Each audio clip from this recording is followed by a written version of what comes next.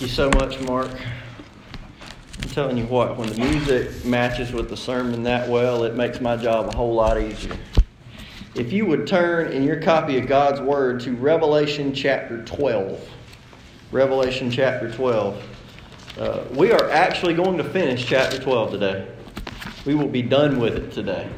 Already, yes, we have been here for 3 weeks. We will finish chapter 12 today. Any of y'all do any shopping with Amazon? Any of y'all at all? Yes. Where's my Amazon people? Yes. Amazon's great, except when it's not. A couple weeks ago, I ordered, of all things, some aftershave from Amazon because I'm a shaving geek. I like to use the old school brush and the soap and you remember the old timey razors, choking little butterfly doors and you drop little thing. I like using one of those, and I ordered some aftershave. Well, they delivered it, and when I opened it, it wasn't the correct stuff. So I closed it back up. I took it to the UPS store, sent it back, and so they sent me the correct stuff. But this time when they delivered it, I opened the package. The package, by the way, was beautiful. Opened it. The top was screwed off of it, and half of it was like poured out in the box. So I closed it back up, put it in the box, and called Amazon again. And they said, we've tried, we've failed twice. Just keep it, throw it away, do what you want, we'll refund you. I'm like, great. So this makes me think for today, safety in delivery is important. Just getting somebody from point A to point B is not good enough. Getting them there safely is key. Getting something from point A to point B is not appropriately delivered unless they arrive safe. When God promises to deliver His people, He doesn't promise to get us from point A to point B with a damage may be incurred along the way. No, when you come out where God puts you, you're going to end up there exactly the way He wants you to arrive, whole and safe. So we're going to look this morning at some ways that God delivers His children, and we're going to look at it in context of someone who really does not want God to deliver His children. We have been dealing with the cosmic war between Satan and God for the last 3 weeks in chapter 12, because that's what John, the author of the book of Revelation, has been talking about. So if you'll stand with me out of respect for the reading of God's Word, even though we're only going to cover verses 13 through 17 today, we're going to read the entirety of the chapter because it works as a unit. So Revelation chapter 12, verse 1. Now a great sign appeared in heaven, a woman clothed with the sun, with the moon under her feet, and on her head a garland of 12 stars. Then being with child, she cried out in labor and in pain to give birth. And another sign appeared in heaven. Behold, a great fiery red dragon, having 7 heads and 10 horns and 7 diadems on his heads. His tail drew a third of the stars of heaven and threw them to earth. And the dragon stood before the woman, who was ready to give birth, to devour her child as soon as it was born. She bore a male child who was to rule all nations with a rod of iron. And her child was caught up to God and His throne. And then the woman fled into the wilderness, where she has a place prepared by God, that they should feed her there 1,260 days. And war broke out in heaven. Michael and his angels fought with the dragon, and the dragon and his angels fought. But they did not prevail, nor was a place found for them in heaven any longer. So the great dragon was cast out, that serpent of old, called the devil and Satan, who deceives the whole world. Remember that verse, by the way. He was cast to earth, and his angels were cast out with him. Then I heard a loud voice saying in heaven, Now salvation and strength and the kingdom of our God and the power of His Christ have come. For the accuser of our brethren, who accused them before our God day and night, has been cast down. And they overcame him by the blood of the Lamb and by the word of their testimony. And they did not love their lives to the death. Therefore rejoice, O heavens, and you who dwell in them. Woe to the inhabitants of the earth and the sea, for the devil has come down to you, having great wrath, because he knows that he has a short time. And this is today's passage. Now when the dragon saw he had been cast to earth, he persecuted the woman who gave birth to the male child. But the woman was given 2 wings of a great eagle, that she might fly into the wilderness to her place, where she is nourished for a time and times and half a time from the presence of the serpent. So the serpent spewed water out of his mouth like a flood after the woman, that he might cause her to be carried away by the flood. But the earth helped the woman, and the earth opened its mouth and swallowed up the flood which the dragon had spewed out of his mouth. And the dragon was enraged with the woman and went to make war with the rest of her offspring who keep the commandments of God and have the testimony of Jesus Christ. Father, I pray that you would help us to appreciate all the different ways you deliver your children and trust you to get us to where you want us to be safely. It's in Jesus' name we pray. Amen. You can be seated. So, let's talk for just a minute about chapter 12 as we close it out today. Remember that chapter 12 functions kind of like a Bible sandwich. Okay, so verses 1 through 6, think of kind of like the top bun. Verses 13 through 17 are kind of like the bottom bun. And verses 7 through 12 are kind of like the meat in the middle. That's because verses 1 through 6, John says, are signs. He says, I saw a great sign appear in heaven in verse 1, and then another sign appear in heaven in verse 3. That's John's signal to you as a biblical author that he is using symbolic language. He is referring to real events, but he is using symbolic language to impart meaning there so that you can get the full picture of what's going on. In verses 1 through 6, we have several symbols that we need to go over because they're going to rear their heads again in 13 through 17. Who is this woman clothed with the sun and the moon under her feet and 12 stars? Well, without getting into and preaching my sermon from 2 weeks ago again, there's a good reason to believe that this is a woman symbolizing the entirety of the nation of Israel. Revelation as a whole is very concerned with the nation of Israel, and this is her. How do I know? Because she gives birth to a child. And this child is destined to rule all the nations with a rod of iron. Now this child is Jesus. Jesus is the promised child, the promised Messiah, the promised ruler who will sit on the throne of David forever that came from Israel. He is the Son of God, but born as a man through the nation of Israel. So the woman is Israel. The child is the Son of God, Jesus. And then who is this dragon? Well, we don't even have to wonder who this dragon is because John tells us in verse 9 exactly who this dragon is.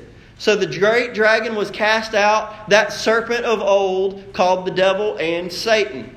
What we get in verses 1 through 6 is an account of really thousands of years that you get from the very beginning. You get God's plan to save humanity through the advent of our Lord Jesus Christ and Satan opposing the plan of God at every turn unsuccessfully. And then in verses 7 through 12, you see a final assault of Satan on heaven that he tries foolishly to attack God head on, and he loses. That Michael the archangel and his forces under the authority of God fight back against Satan and cast him out and cast him to the earth. And then verse 13, where we are today, starts with Satan's response to being permanently evicted from the heavenly realm. Now, to understand kind of how this works, this was interesting in my study this week, and I'm tending to believe it to be true the more I read this. Thus far through our study of the book of Revelation, you can kind of divide it into thirds. Chapters 1 through 5 is Jesus communicating with present-day churches. Churches that were current at the time of the composition of this book, which was sometime in the 90s AD. So many of those churches are long gone. But those letters do apply to us, and we've done that. Chapters 6 through 11 are a series of events and judgments on the earth. And chapters 12 through 14 loop back around to chapter 6 and give you that series of events except from Satan's point of view. So in chapter 12, you're seeing a long history of the earth from Satan's point of view. And y'all, he's on a cosmic losing streak. That's what he's in. When you look, he has wanted to thwart the plan of God by stopping the birth of this child from Israel. Did not work. Could Satan prevent the birth of Jesus in his life? No. And he tried.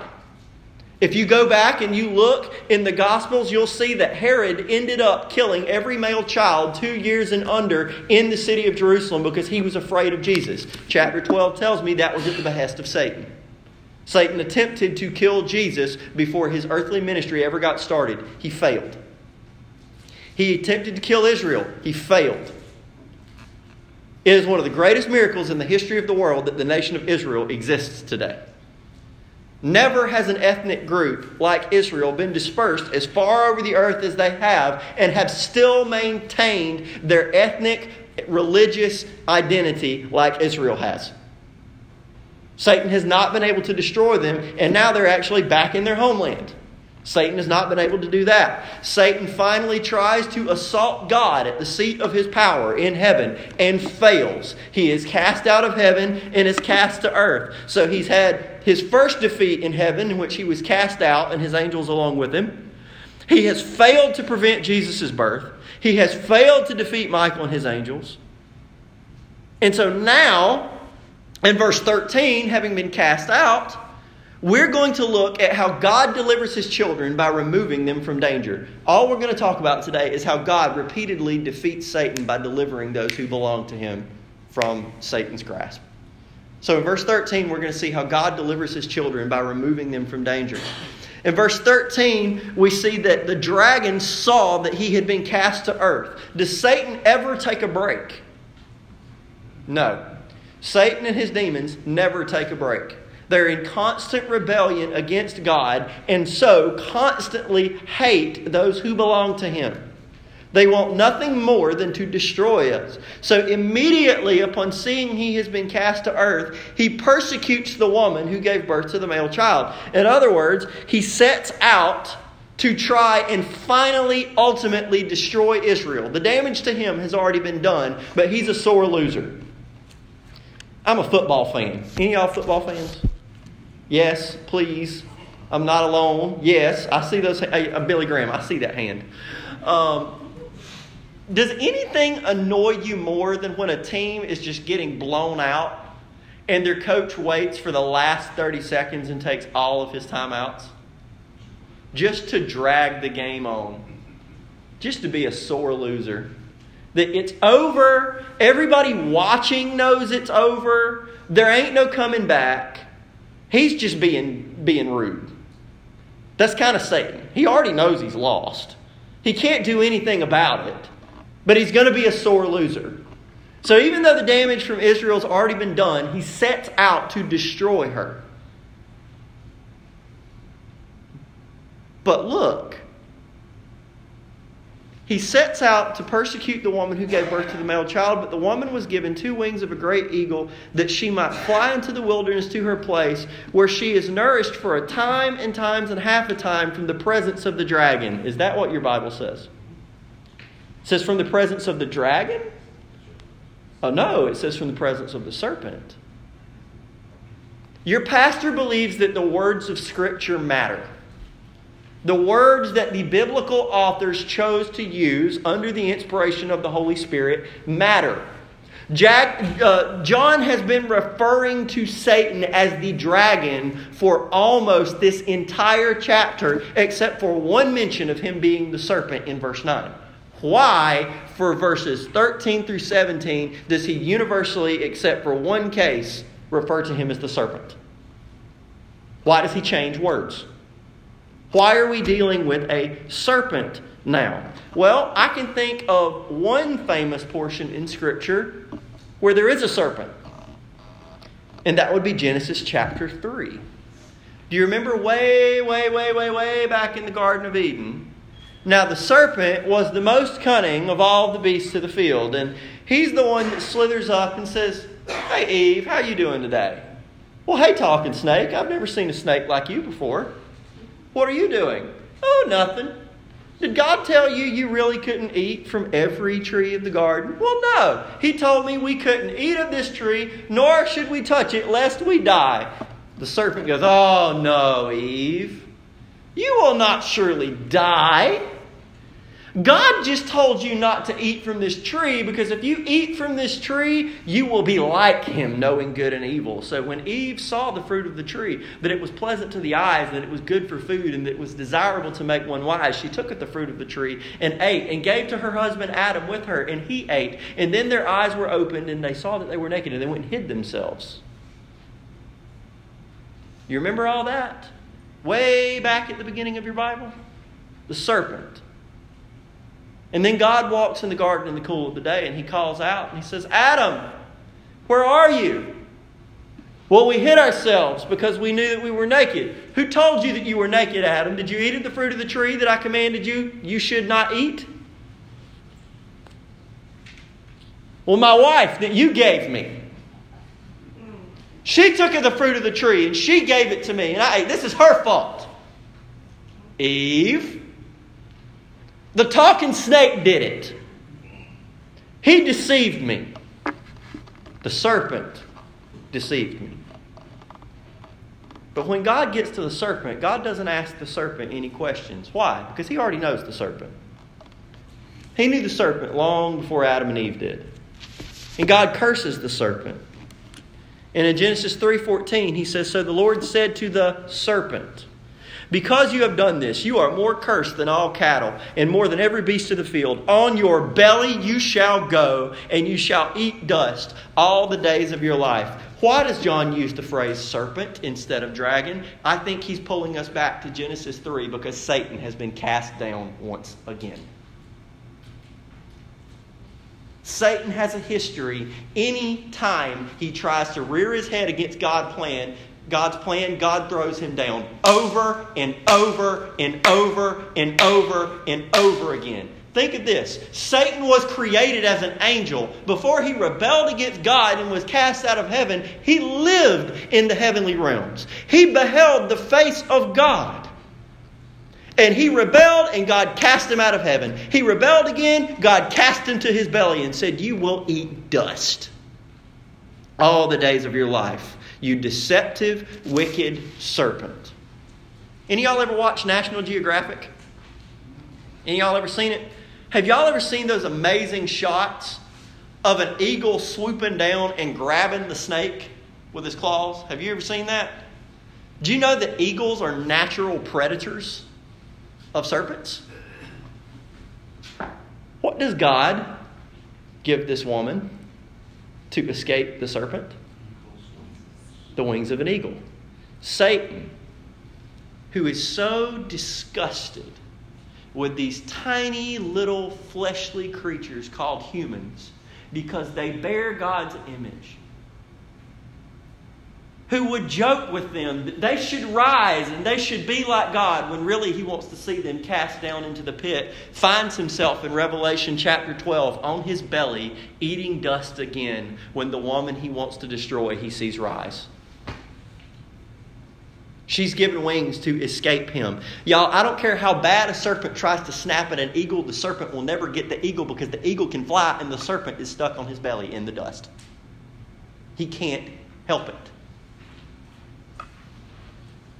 She's given the two wings of a great eagle that she might fly into the wilderness to her place where she's nourished for times and half a time. Eagle's wings are used throughout Scripture as an illustration of the deliverance of God. Exodus 19:4 says, You've seen what I did to the Egyptians and how I bore you on eagle's wings and brought you to myself. Isaiah 40 verse 31 says, Those who wait on the Lord shall renew their strength. They shall mount up with wings like eagles. They shall run and not be weary. They shall walk and not be faint. They are a common biblical motif symbolizing the supernatural deliverance from God. And when I say supernatural, I don't mean that He reaches down and makes you disappear in one place and appear in another. Could He do that if He wanted to? Yes. Does He typically? No. But, Christian, have you ever experienced God taking you miraculously out of one situation and moving you to somewhere else? That a series of events occurs that just do not have any reasonable explanation other than God just must not have wanted me here at this time, so He orchestrated things to move me somewhere else. Have you ever experienced anything remotely like that? I have. That in this particular case in chapter 12, God removes Israel from danger. Satan, you're not going anywhere. Israel, I'm taking her out. She's out of your range anymore. You're not allowed to mess with her anymore. You stay in the dust. She gets the wings of an eagle. You cannot reach her anymore. God is our great deliverer. And there is no greater deliverer for us as a church than Jesus. Who is that, do you know that the serpent that in Revelation 12, who is trying to destroy Israel, is also trying to destroy us? He hates us. Why? Because we bear the image of God. As a church, we remind him that Christ is victorious and Satan is a sore loser. And he does not want us to experience any of the good things of God. So he does his best to destroy us.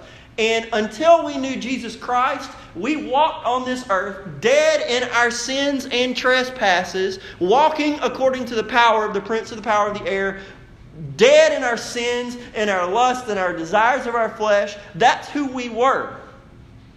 But then Christ came and he shed his blood on the cross for us, and he was buried and he rose to new life and ascended back to his Father as our intercessor, and then sent the Holy Spirit to dwell in us, and he has set us free from the dominion of Satan, from the fear of death, and from the eternal penalty of sin, so that Satan has no power over us anymore.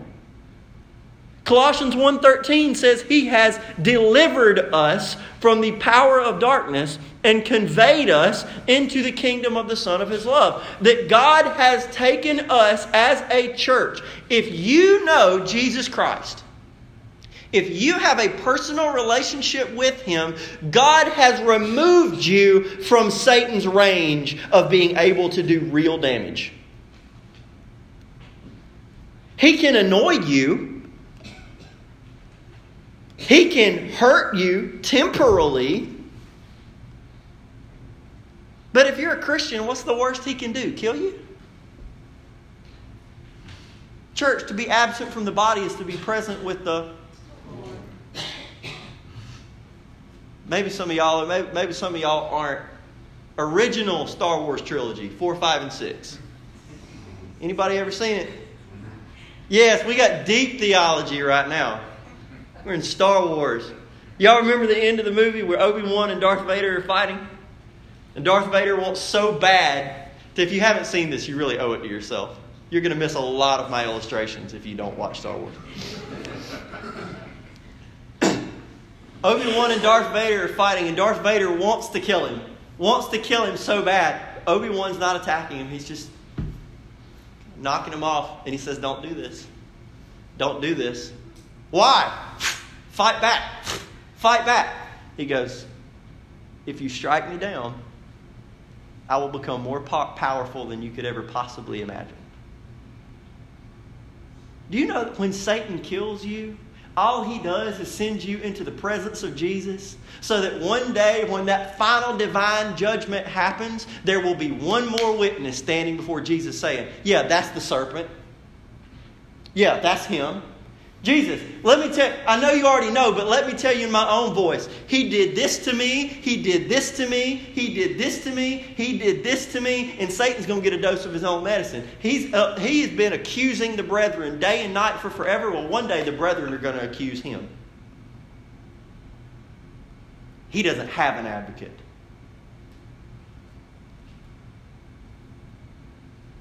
All Satan can do is temporarily delay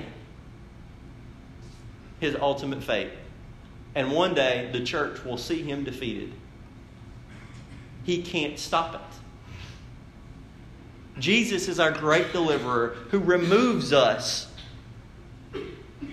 from the danger of the serpent. And God can deliver his children by removing us from situations as well. 1 Peter 2:9 says, you are a chosen generation, a royal priesthood, a holy nation, his own special people, that you may proclaim the praises of him who called you out of darkness into his marvelous light. That God has taken us in Jesus Christ out of the darkness and into his light. That God sometimes delivers you by taking you out of a dangerous situation, and you need to give God glory for his mercy.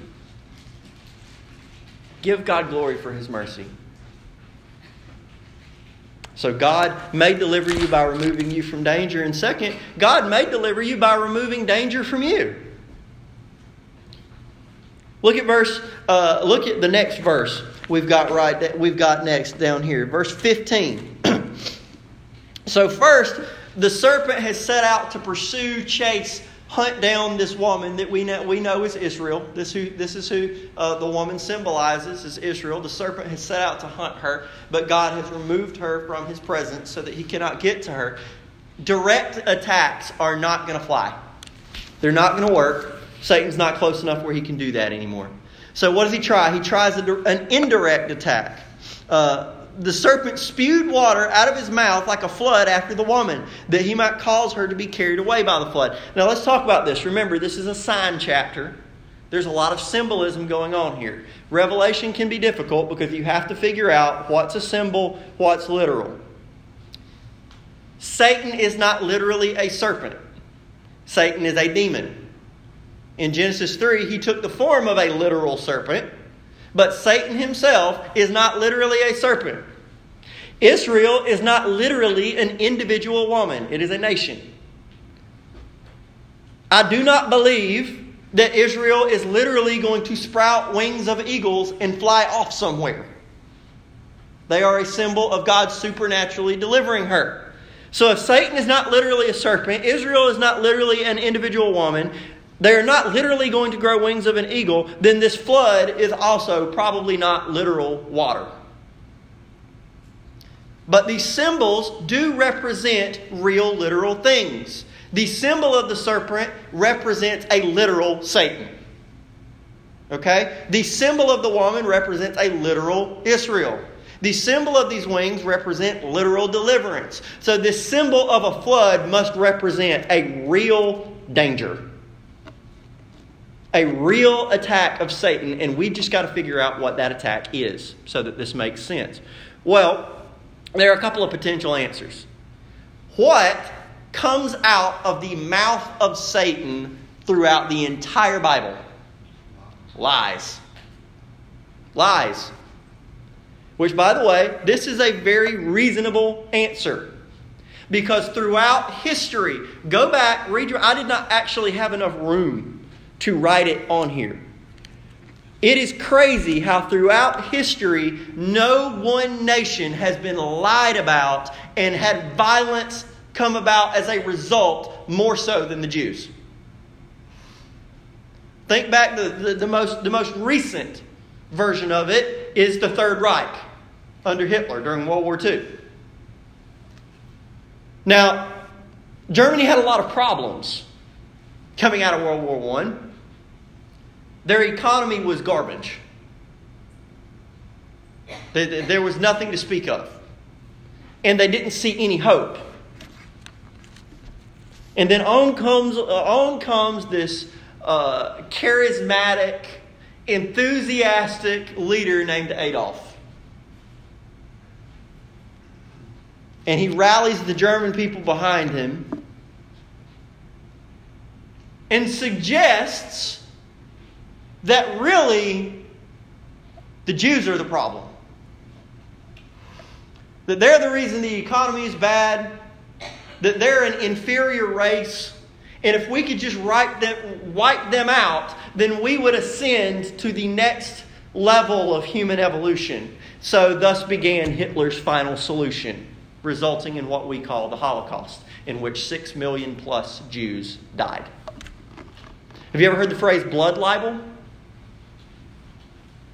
Blood libel is one of the most heinous lies that have ever been told about the Jewish people, in which it is a lie was told starting back in the medieval era, during the Crusades, that Jews used the blood of Christians in their Passover meals. And so that painted them as murderers. So when you think somebody's a murderer, what do? You kill them. That lie has been repeated throughout years. There were lies that Jews poisoned wells, and that's why people were getting sick. This has happened starting in the medieval era and moving forward. And it always seems to come back to the Jews. Why always the Jews? Why always Israel? Why did Rome persecute them? And Persia persecute them? And Syria persecute them? And Assyria persecute them? Why the Third Reich? Why the constant undertone of anti-Semitism that has lasted throughout the history of the world? I can tell you why. Because the serpent hates Israel. And the serpent's chief weapon, not just against Israel, but against everybody, is lies. Jesus says in John 8 that Satan is the father of lies. When he speaks a lie, he speaks of his own resources, because he is a liar and the father of it. So potentially it's lies, stoking up people to attack Israel. But second, and they're not mutually exclusive, they could go together, a flood of wicked people under the serpent's leadership.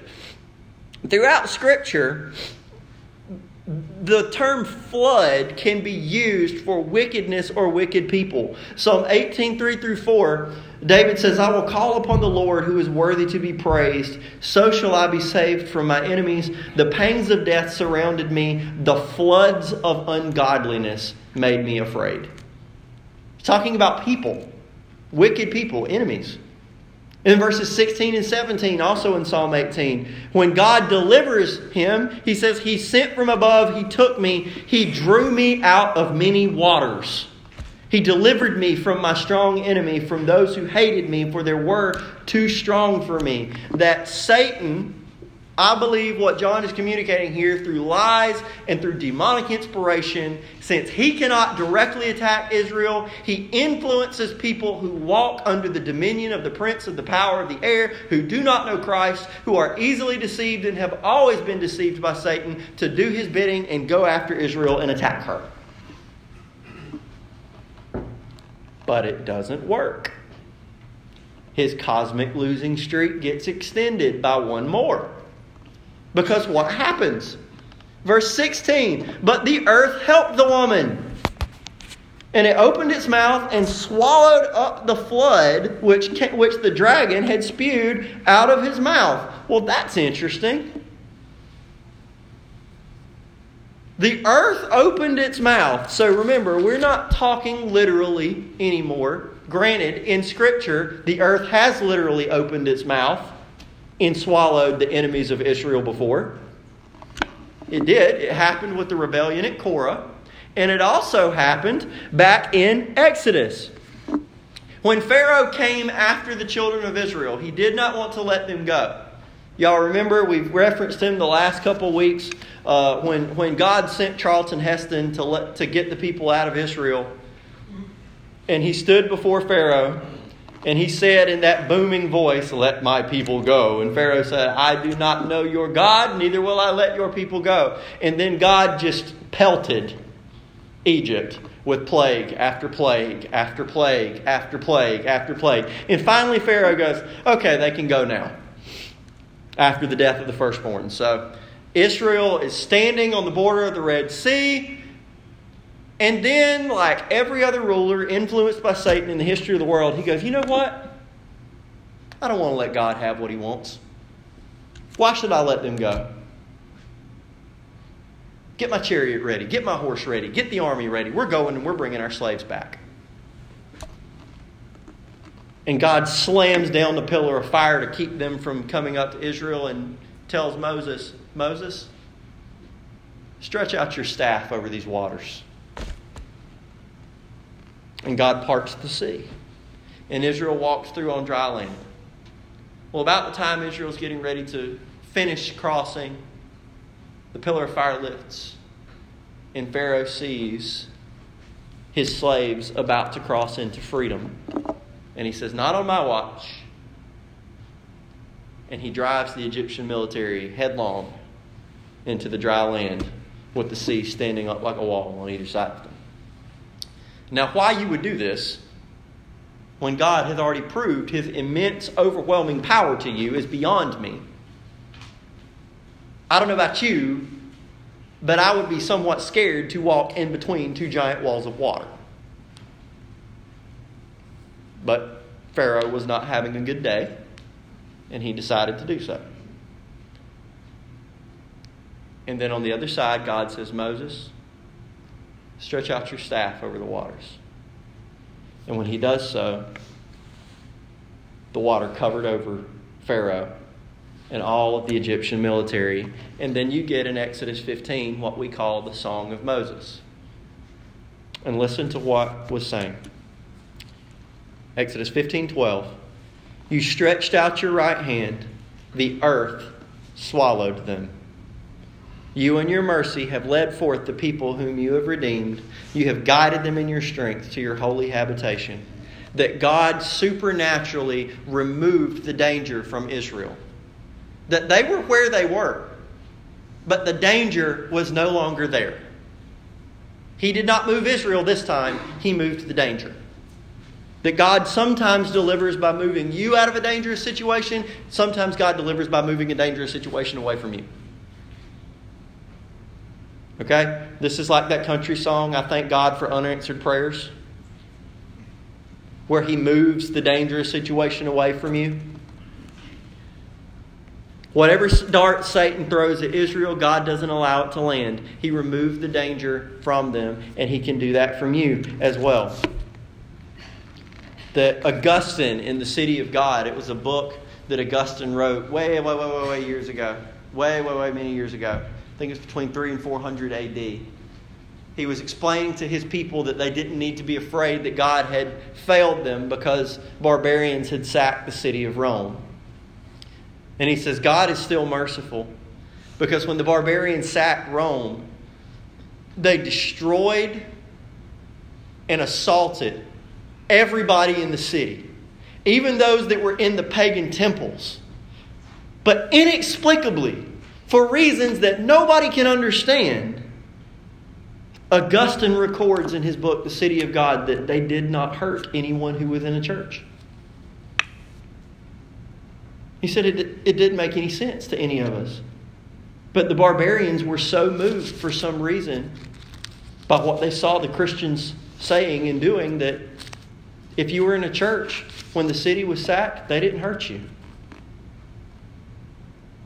Now that's not biblical, that's just historical. Not that the Bible's not history, but this is extra biblical history. Sometimes God just decides to remove a dangerous situation from you. 2 Kings chapter 7, verses 6 and 7. Jerusalem is under siege by Syria, and they had been for a while. Famine was setting in, and there were 4 leper guys sitting at the gate of the city. And they decided, you know what? If we go in the city, we're going to die of famine. If we stay out here at the gate, we're going to die. Let's just go surrender ourselves to the Syrians out there in their camp because at least they have food. If they let us live, then we live. If they kill us, we're going to die anyway. No big deal. So they get out and they go into the camp and they find all the tents set up. The fire's still going. Food's still sitting out there. And there's nobody in the campground. Why? 2 Kings 7, 6 and 7. For the Lord had caused the army of the Syrians to hear the noise of chariots and the noise of horses, the noise of a great army. So they said to one another, look, the king of Israel has hired against us the kings of the Hittites and the kings of the Egyptians to attack us. Therefore they arose and fled at twilight and left the camp intact, their tents, their horses, and their donkeys, and they fled for their lives. God just moved the army. Just made them leave. Sometimes God removes you from danger. Sometimes God removes danger from you. And when He does that, give Him the glory for His power. So give Him glory for His mercy when He removes you from a dangerous situation. Give Him glory for His power when He removes a dangerous situation from you. But y'all, church, sometimes God delivers you. Y'all ever sing the song with your kids, you're going on a bear hunt? We're doing that? Going on a bear hunt. We haven't done that with Margaret because she's scared of bears. But famous song. You've probably always done it. And you finally get to the end of the song and he goes, you can't go over it. Can't go under it. Can't go around it. Got to go through it. There is a third point to this sermon. That sometimes God takes you out of a dangerous situation. Sometimes God takes a dangerous situation away from you, but sometimes God just takes you through it. That doesn't mean He's not delivering you. That just means that sometimes that's the way He does it. In verse 17, and the dragon was enraged with the woman and quit. Is that what it says? The dragon never quits. And he went to make war with the rest of her offspring, who keep the commandments of God and have the testimony of Jesus Christ. When you jump forward into Revelation 13:7, you get the dawn of Antichrist from Satan's point of view. And listen to what Revelation 13:7 says. It was granted to him to make war with the saints and to overcome them. And authority was given him over every tribe, tongue, and nation. Now God removed ethnic Israel from Satan's grasp, but in Revelation 13:7, he allows the church to be targeted. He allows the church, even in some cases, to be temporarily overcome. Those Christians die at the hands of Antichrist. Revelation 14:12 and 13. Again, remember, this is from Satan's point of view, but John and his angels that are guiding him still editorially interject. In Revelation 14, verses 12 and 13, it says, here's the patience of the saints. Here are those who keep the commandments of God and the faith of Jesus, which, by the way, is exactly the people mentioned in Revelation 12:17. The woman's offspring are those who keep the commandments of God and have the testimony of the Lord Jesus Christ. This is those that's being talked about in Revelation 14. Then I heard a voice from heaven saying to me, write, blessed are the dead who die in the Lord from now on. Yes, says the Spirit, that they may rest from their labors and their works follow them. That God does not deliver them from danger. He does not move danger from them. He delivers them through danger, because Satan may kill the body, but I do not need to fear him who can only kill the body when he is not one who can also kill the soul. I am not, as a pastor, going to stand up here and promise to you that God will always get you out of that financial hole. He is not always going to get you out of that pink slip. He is not always going to get you out of that diagnosis. He might not get you out of it, but I promise you on the authority of this word and on my honor and my entire reputation, He will get you through it. Well, Josh, I thought you said He'd get me through it. I might die. If you're a Christian, I promise you, that's getting through it.